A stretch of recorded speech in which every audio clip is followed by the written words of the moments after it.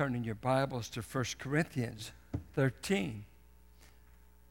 Well, we come to probably one of the most remarkable poetic passages of Scripture, but I think you must get the flow, you must get the context.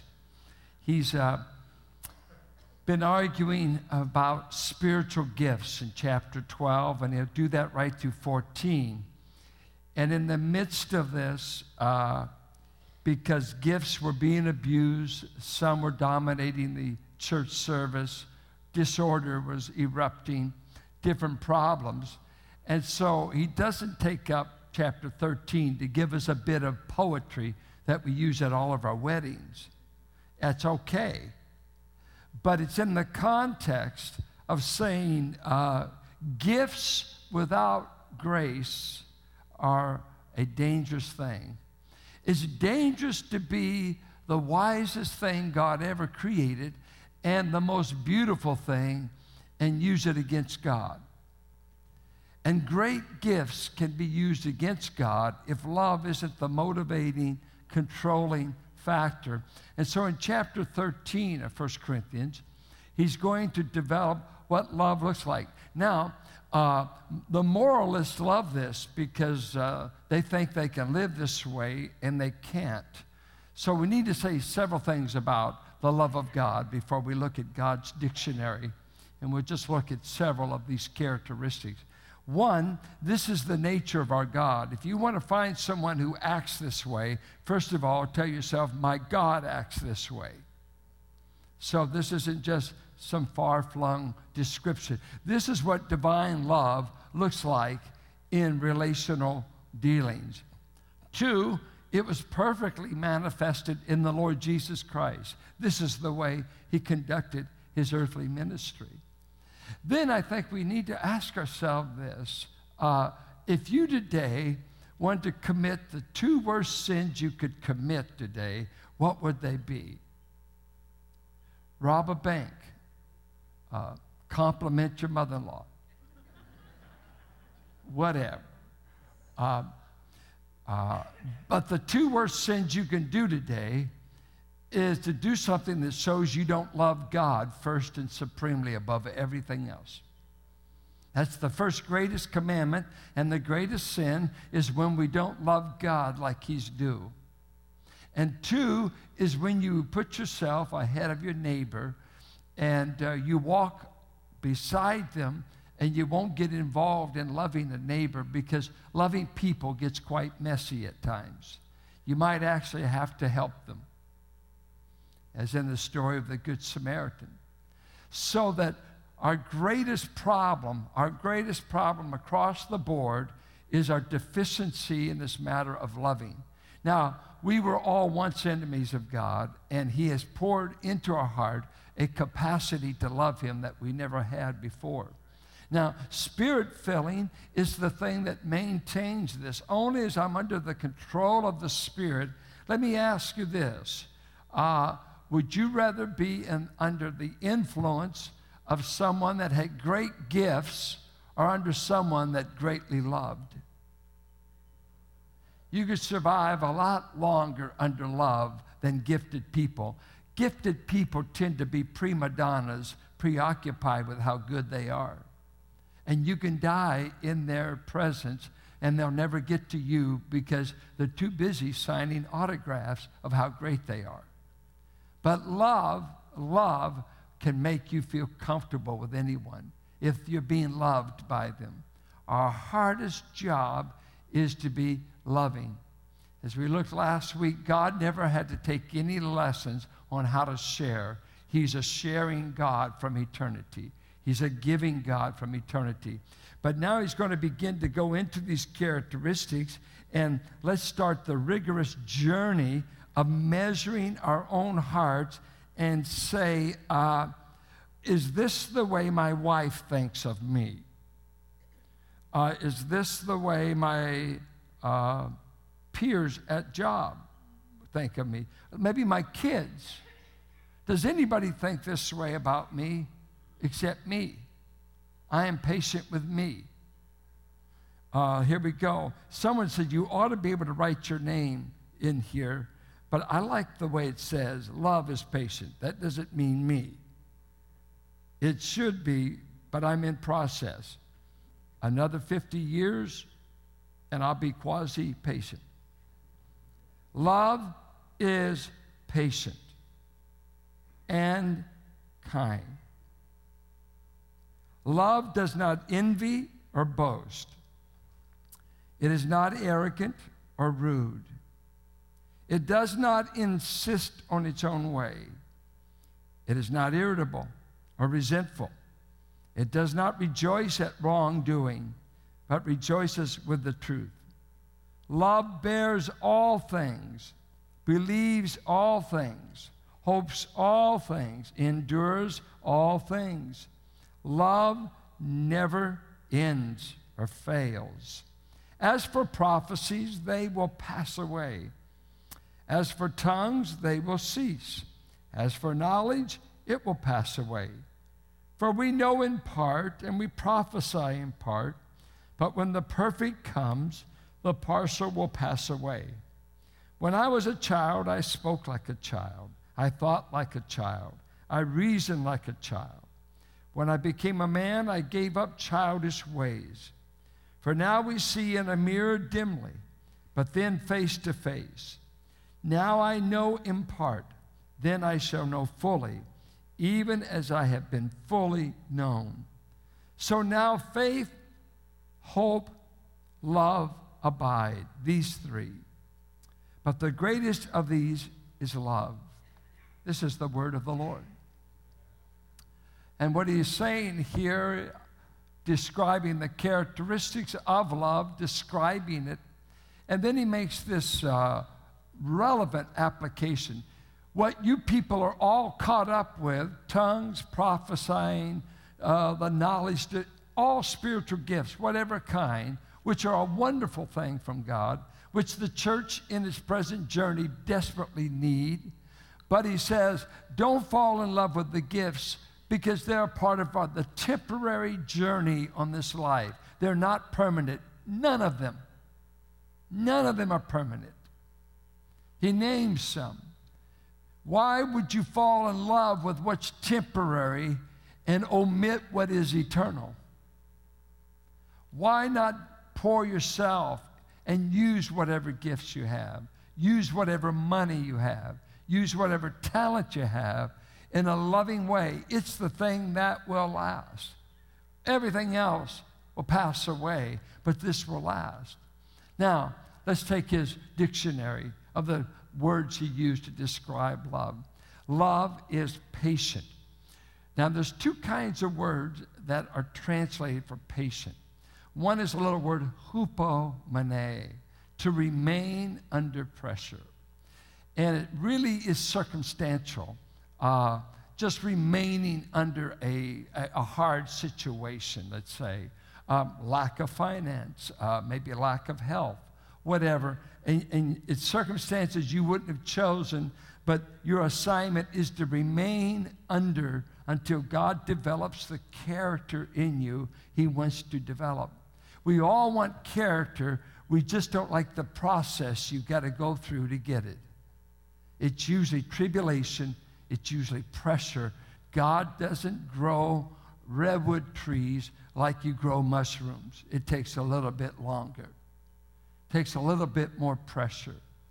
But this word is not the word for patience in that way. It's the word to hold out a long time with people, to hold the temper out, a long, macro and then thumos. Hold it out a long time. Being patient with people, and that comes down to several characteristics. When you're patient, you won't be someone quick to get revenge. Revenge ought not to even be in our vocabulary, but Aristotle said of the Greeks, you must never, never be slighted without full revenge. It was against all Greek ethics to ever let an offense pass. Not on your life. You get even, you get more than even. That was the Greek ethic. And then all of a sudden, we're being told as believers, be patient. Don't seek to get even with people. Put up a long time. It also meant not to give up on people. Don't write them off too quick. It's amazing to me that God had Noah preach 120 years in dry weather that a storm was coming.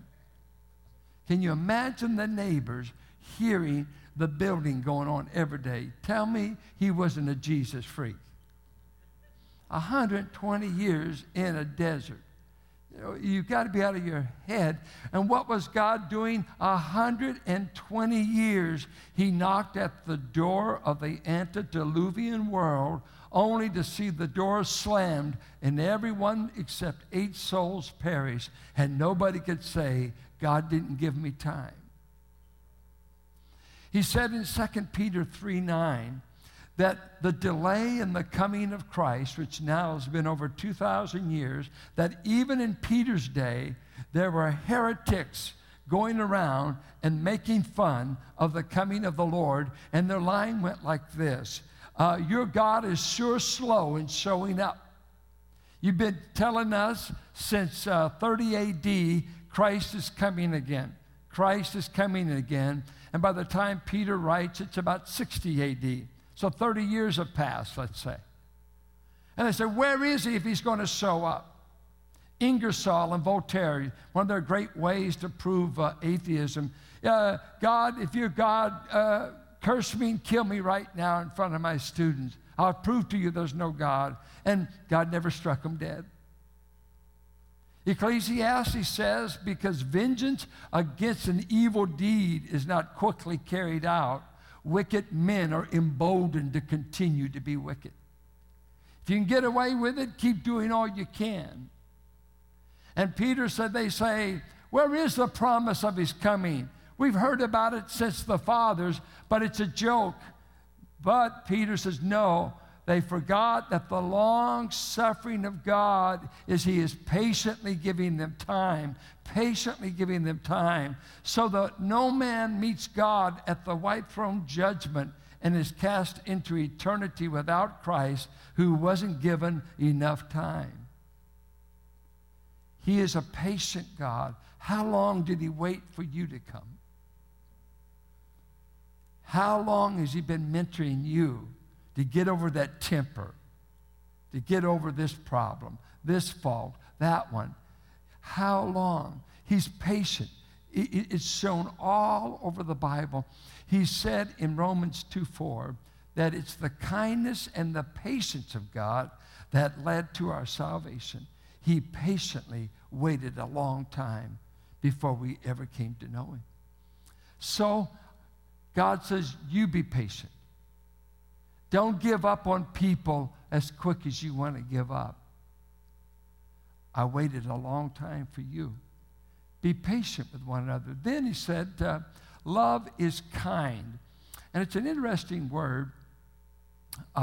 It was a word that was meant to do something useful for other people. It wasn't just give them a Helen Steiner Rice card and say, I'm so kind. No, do something useful. Mow my lawn. Help me some way. It wasn't just sentimental kind of love. It was love that was gracious. And look at the way it's used in Luke. Luke 6. I'm listening. I hear nothing. Do we have pew Bibles? Yeah. And all the electronic ones, we curse. Listen to this. The good person out of the good treasure of his heart produces good. And that's a wonderful verse, but it's not the one I want. I want 35. We're going to come back to that verse later, so don't think I don't have a purpose. But love your enemies and do good and lend, expecting nothing in return. What a Christmas verse. And your reward will be great, and you will be sons of the Most High, for he is kind to the to the people who always pay back. No, to the ungrateful and the evil. And notice, this is the verse we seldom ever read. Listen to it. Be merciful, even as your Father is merciful. You know how this ends in Matthew's gospel?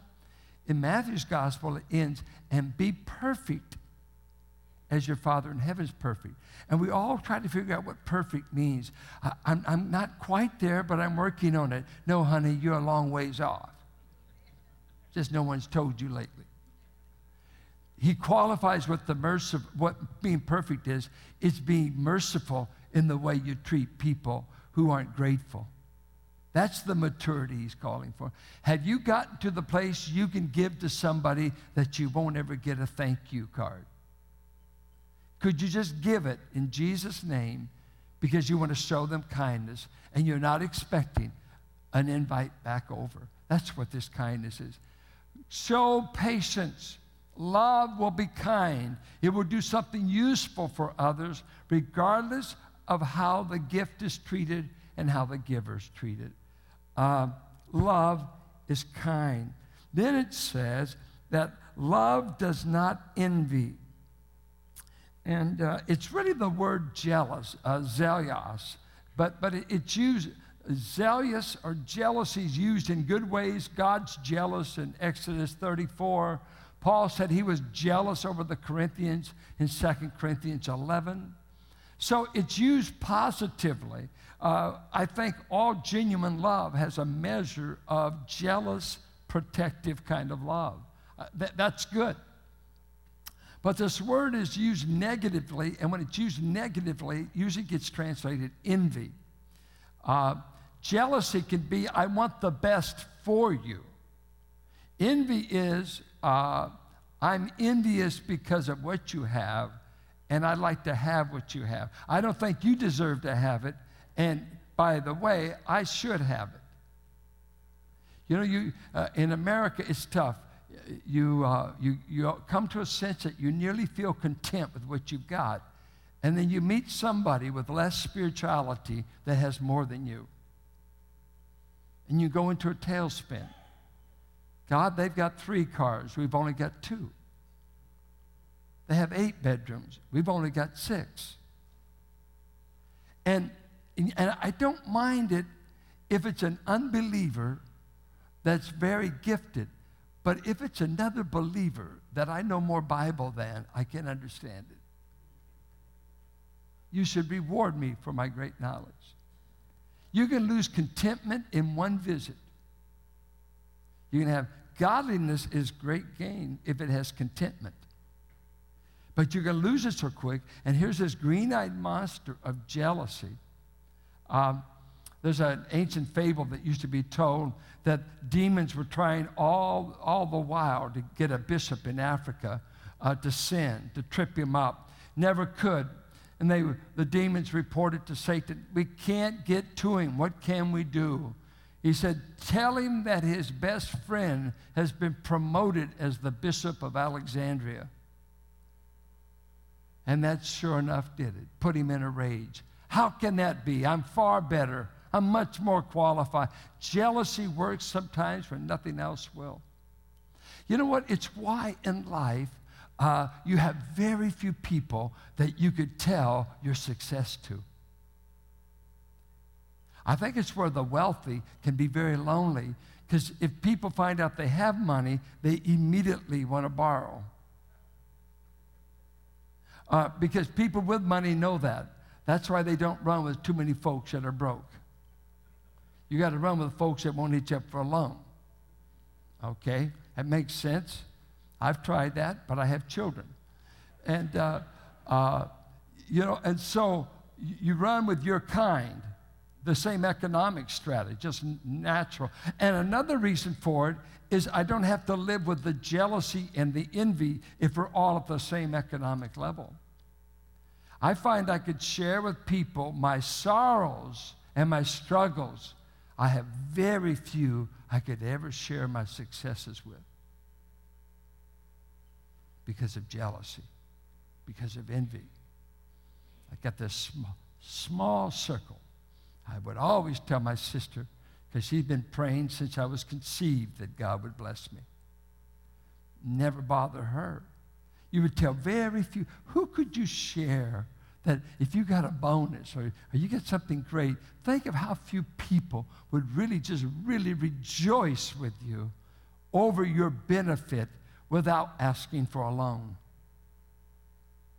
See, and so he says here, this love is never scheming of how to get what the other has, nor does it ever resent what they have.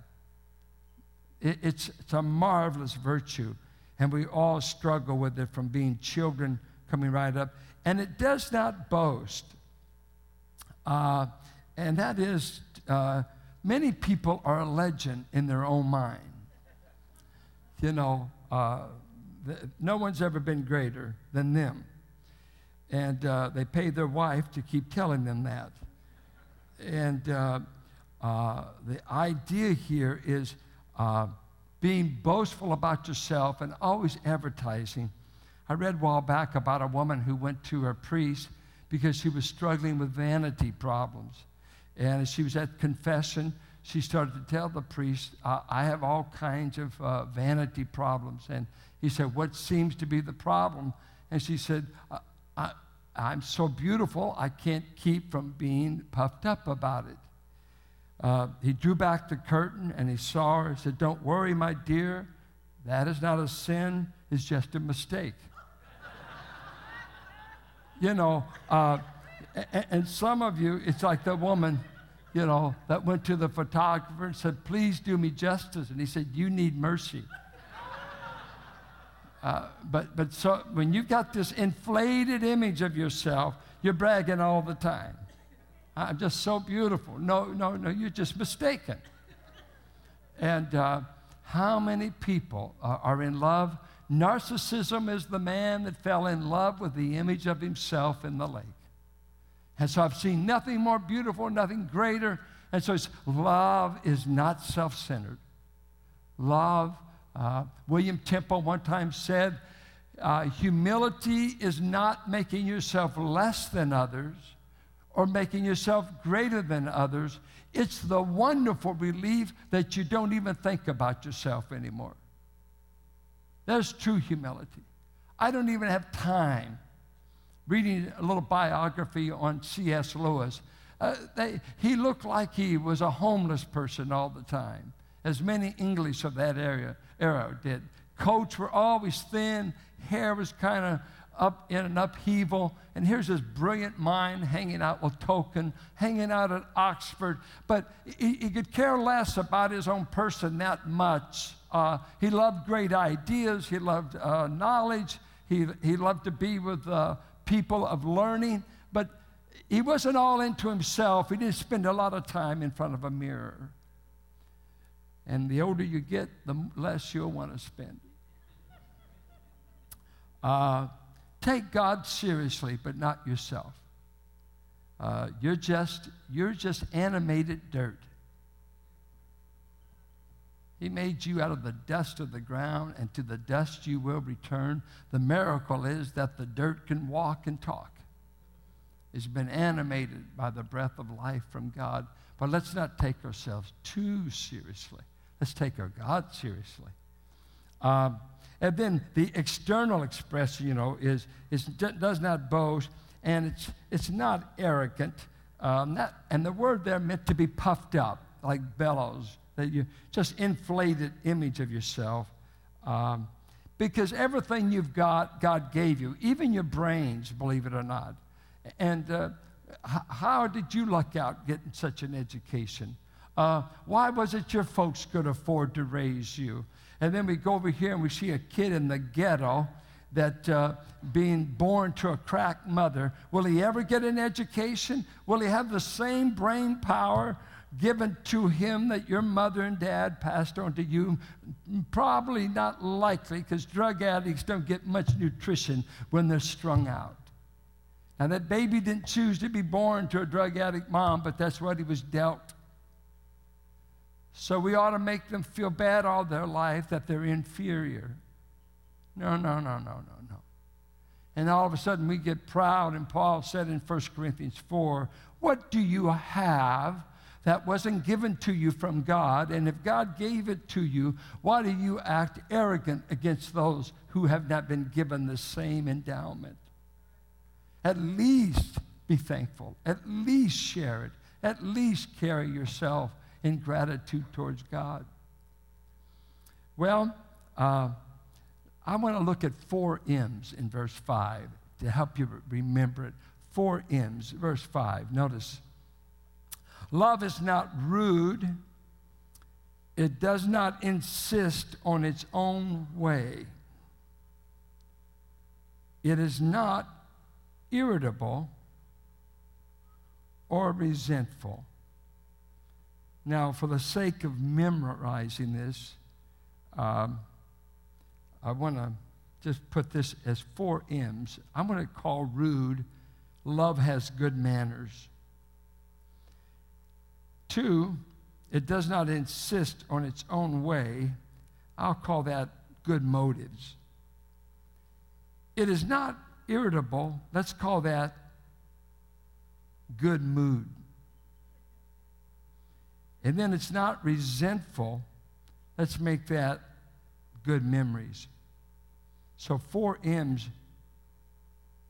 I heard Haddon Robinson once link it that way, and I think it's very handy. It's not rude.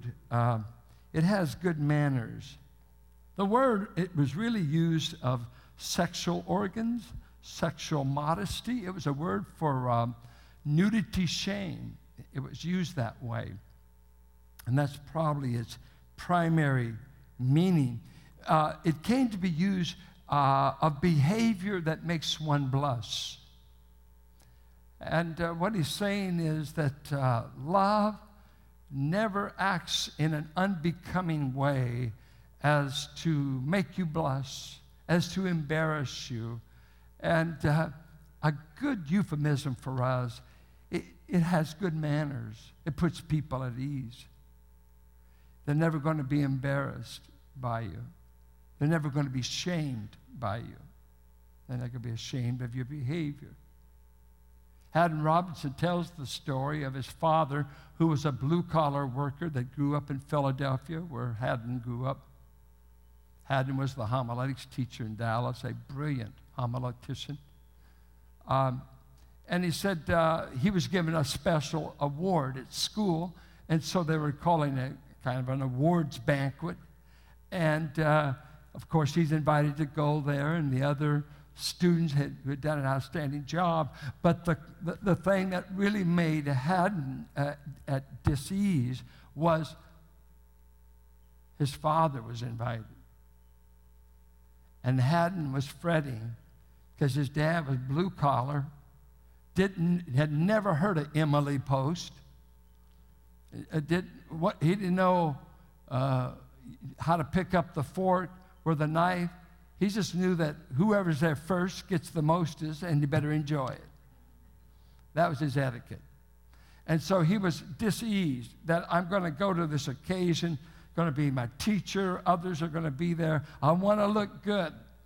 And I'm taking my dad, that is just a factory worker, uncouth, according to Haddon, not polished at all.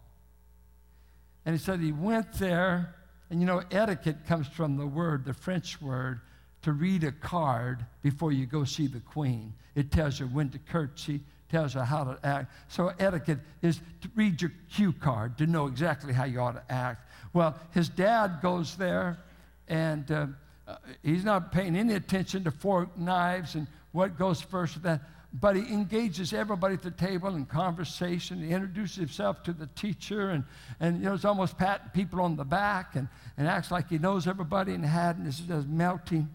And so the next week when he went back to school, his teacher came up to him and said, Haddon, you have one of the most charming dads I've ever met. Because love knows how to do something besides hold the fork right. When you know how to love people, when you know how to put them at ease, and when people are above all the rules, They could sense that. And so that love always has good manners. It knows what kind of language to use. It knows how to make a woman. You know, a woman knows if you're flirting with her or if you're undressing her in your mind, they could read it in you. And children know if you love them. Love puts people at ease. If they're not at ease around you, they're not seeing the love of God through you. Jesus always had children around him. You know, we'll see he was a man of sorrow. Jesus was not ugly. Children run from ugly people. They run from people that they have some disfigurement. It scares them. Even we saw our little great-grandson, Sean, put on a Santa Claus outfit, came in. I'll tell you, little AJ was scared to death. Get this old man out of here. I don't need this red ball of all this, no, get out of here. Jesus, they were attracted to. I always think it's a measurement of someone's love for God. Do children feel welcome around you? Not to stay all night, but just for, 5 minutes before they bite your kneecap, Pray for me. It says that love is not rude. It does not insist on its own way. Wow. How many marriages could be saved based on this? I got a friend that's been dating a woman for a while. I talked to him a while back. I said, hey, how's courtship going? When are you going to get married? Because I thought marriage was in the works. No, it's just not working. I said, it's not working. What's going on? He said, man, I'm too set in my ways. I said, are you? He said, did you know what? She even thinks that the remote control is to be in her hand. I said, what? I try to act not shocked, This is a mature man. He said, first marriage, he said, I always had the controls. Oh. So this is a major component. Who gets the controls? Man, you better not date her anymore. Get one that you can have the controls. Isn't that major? Well, at least he's smart enough. He bailed out in time. Good motives. Not selfish. Does not put itself ahead of its neighbor. And that's exactly what Philippians 2 is about. Hey, look on the interest of others. See how you can benefit others. There's a remarkable story told about Moody. They had a pastor's conference. Dwight L. Moody had them come to Chicago, and pastors from all over Europe. And he noticed as he's walking down where they were keeping them at Moody Bible Institute, he noticed all their shoes were put out next to their door. Well, that was the European custom. They would put their shoes out at night, and the houseboy would shine all their shoes for the next day. And he knew that custom, and so he went and got some of the students. He said, we need to shine their shoes. Would you help me? None of them had a heavy burden to do it. None volunteered. Moody spent the rest of the evening, the president of the college, polishing all their shoes, and the story would have never gotten out until one of the workmen later, early in the morning, came upon him and asked him, what is he doing? He said, I'm finishing off these shoes. You see, it's amazing what you can do if you're not selfish, if it doesn't have to be for you. The lovers are the ones who put others. Gandhi once said there's two kinds of people, those who do the work and those who take the credit. And you want to be the kind that does the work. Love is not selfish. You know why some of you don't ever get involved in Christian service? It's not for you. Your goal in life is to stay comfortable, whether you show up bankrupt at the judgment seat of Christ with nothing to show for your life but comfort. There's no reward for comfort. Who said you're supposed to finish your life fat, dumb, and happy and relaxed? That's where I want to go out. Well, that's where some of you live most of your life. And you have nothing in your hands, nothing to lay at his feet. The things that will meet you there are the things you did without you being the sinner. Without self. And the gifts here. Some said, I'm going to talk in tongues when I'm at church. I can't be quiet. I'm just too gifted to hold it down. Others have this gift. I've got too much knowledge to be quiet. We don't need to prefer the prophet that ought to speak. I am just too important. I'm too important. He said, love never seeks to be first. If God doesn't know how to promote you, why don't you quit wasting your life trying to do it? I think of David. He didn't look to be the next king of Israel. He was taking care of a bunch of dirty sheep. He was hanging out at the back. He was so insignificant, your own father won't call you to the roll call of all your sons. Tell me that's not to be forgotten. And he wrote in one of his Psalms, even though my father and my mother forget me as they did. You never read of David's mother. You never hear one time anything she did for David. And you know that Jesse wasn't very impressed not to even invite him to the lineup for the prophet Samuel. But God knew where he was, and promotion doesn't come from the east or the west. It comes from the Lord. And if nobody knows where you are, but God does, he knows how to get you where he wants. He must be your promoter. He must be the promoter of any of us. Because in a day, you can lose it all. My dad used to always tell me, if men put you in the ministry, they can put you out. But if God puts you in, only he can put you out.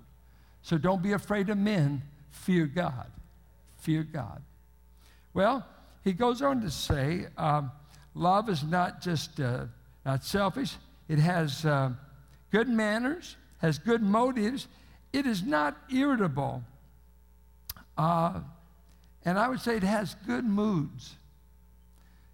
It was William Temple that said, irritability happens to be the vice of the virtuous. You know, you don't go out and get drunk, and you're not cheating. So what other sins in-house are acceptable, but to be irritable? And it's very common to be irritable. What mood? Just on edge. There's some days you know the only way I'll live the Christian life is to stay in bed all day. I mean, you're irritable just when you woke up, that the sleep wasn't long enough. There's just sometimes, and the first duty of your soul ought to be every day is to make yourself happy. That ought to be the first job in the morning. That's why I prefer praying and reading the Bible and seeing God's face and not the face of people the first thing in the morning. Get with God. If he can't make you happy, no one can. You get with him. And it takes care of that irritability. It meant to be provoked, irritable. One man said, I have a right 1 week a month to be irritable, and so does my wife. George Mueller used to say, Lord, keep me from becoming a cranky old man. Some never lose their temper. They always know where it is, and they display it whenever they want. They never lose it. Just irritable, touchy. You remember how Harry Ironside used to read Philippians 4? The two women, Syntyche and Euodia. He named them soon touchy and odious. Two women, very touchy. As a pastor, I've pastored touchy people, very sensitive. Any one word. I just got a hot email recently that accused me of a whole litany of stuff, and it was off 100 miles. I really love it when they're wrong, because there's so many things I blow that they could have got me for, but whew, I was safe on that one, you know. But just irritable, just touchy, wasn't listening to a word really being said. But the gospel ought to give us a change when the Spirit of God is working in us. and we're living out this kind of love, we quit being irritable with who we ought to be helping. Then I would just stop with this one. It says, it's not resentful, and that's the ESV. Other translations, it keeps no record of wrong suffered. It's the word for a ledger. The literal word is it keeps no record of wrong. That's the idea. It keeps no record of wrong. Love doesn't. What does that mean? It does not have a ledger account in the heart of all that they have against their enemies, can be their mate, their parents. I mean, the litany goes on that my heart has become a ledger tablet in which I have kept a record of every negative thing that's ever happened to me, and I won't let it go. I won't forgive. I just won't let it go. Jesus said something, if you want to know who a good man is and a bad man is, remember this. And he used the illustration that the human heart is like a treasure chest. And he said, a good man treasures good things. He puts good things in his heart. But an evil man treasures negative things. I think of a gal growing up with a hope chest. If finally, when she came to marriage, you opened it, and all she had in there were a bunch of dead rats, you'd think she needed a mental checkup. Who wants to store away a bunch of dead rats? I went to a counselor one time, going through trials in this church, and I was sent to a counselor by the elders. And by the time I got to this Christian counselor, and they started drawing me out. As they listened to me, they finally said, you've been collecting grievances for a long time, haven't you? And I had. Then they said a profound statement, says, you know what? It seems like it's time for you to empty the garbage of your heart. And you need to empty it out on this table and get rid of it, because your heart can't hold much more. And you're either going to forgive it or you're going to end your ministry. It's up to you. Take out the garbage so you can store good stuff, or let it poison you with bitterness. Love has no time to keep a record of the faults of others. It has no time not to forgive. Let it go. Let it go. One of the hardest things to deal with is bitter people. I had a woman that used to always stand at the back door with a snarl on her face. When I first started at Holy Ghost Hall, she had this snarl there, and there was just, it was like Mount Vesuvius, and I didn't know her that long. And she would sometimes wade in on me and tell me off about a sermon or what. And she just, and my brother David worked with her husband at the fire department. I said, what's this woman's problem? What's her problem? She's on edge all the time. He said, I'll tell you what it is. Her son went on a hiking trip to Yosemite, got lost. They didn't find his body for about 5 years. Finally, when the snow melted, they finally found his remains in some canyon, and she can't forgive God about it. Only child. And so she could just tear your head off. I thought it was me. It was God. I met a woman one time at the Rio Theater when we were there, right in the middle of the aisle after service. She said, I can't let it go. I can't let it go.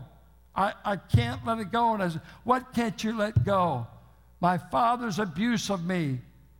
Well, go to him. You've got to work it out. He's been dead 20 years. And I said, and you're dying. It's killing you. You can't function in the now because of what was happened to you in the past. And the Bible says love finds a way to erase the ledger sheet, just like God forgave you. And here's the thing. We say God forgave you. God is forgiving you every day. More than 7 times 70. Some of you ought to look guilty right now. You're using it up big. When it said 7 times 70, you're cashing in on it. When has he ever stopped forgiving us? When did he not burn the ledger? When has he ever brought up to you your sins, your failings, your past? Every time you come, he points you to the cross. He points you to Christ. He doesn't remind you what a jerk you've been. All of us. This is the gospel. Now, the love of God in our heart makes us pass on the gospel. You know the good news you can give to somebody? You may have to call somebody up and say, I just want you to know, on a human level, I ought to hate you, but because I've come to know Christ, I forgive you. And in forgiving them, you'll take off that blocked heart, the hardening of the arteries, and you'll begin to sense the Spirit of God flowing through you out to a dark world that's full of hate, revenge, and ledgers all over. You can lose your life for an ounce of coke in the Bay Area. I know people in this church have lost loved ones on the streets just because they owed a guy $100 for a little bit of drugs. We're not going to erase it from the ledger. We're going to eliminate you. But we are a different kind of people. And God's love is in his nature, revealed in his Son, and the present publication is to be through his people. I'll say this to you in closing. Are you a loving person? And I'll give you a great quote by C.S. Lewis. It would be quite wrong to think that the way to become loving is to sit around trying to manufacture affectionate feelings. Some people are cold by temperament. That may be a misfortune for them, but it is no more a sin than having a bad digestion is sin. And it does not cut them off from the chance or excuse them from the duty of learning love. The rule for us all is perfectly simple. Do not waste time bothering whether you love your neighbor. Act as if you did. And as you act, though you did, you'll find yourself loving them. Just don't go on emotion. Just show love however you know, and God will do a miracle in your heart. He'll enable you to love whom you act like you love. Don't worry about a big emotion. We don't need the emotion. Don't wait for the quiver. Just obey. Just do it. Father, help us to walk in the Spirit so that the moods of the flesh, the motives of the heart, the way we behave towards people, and the memories could be cleaned up so that we act as forgiving people to people who desperately need it, just as you erased the ledger of accounts that were written against us at the cross. Thank you that Jesus paid it all. All to him I owe. Let us stand.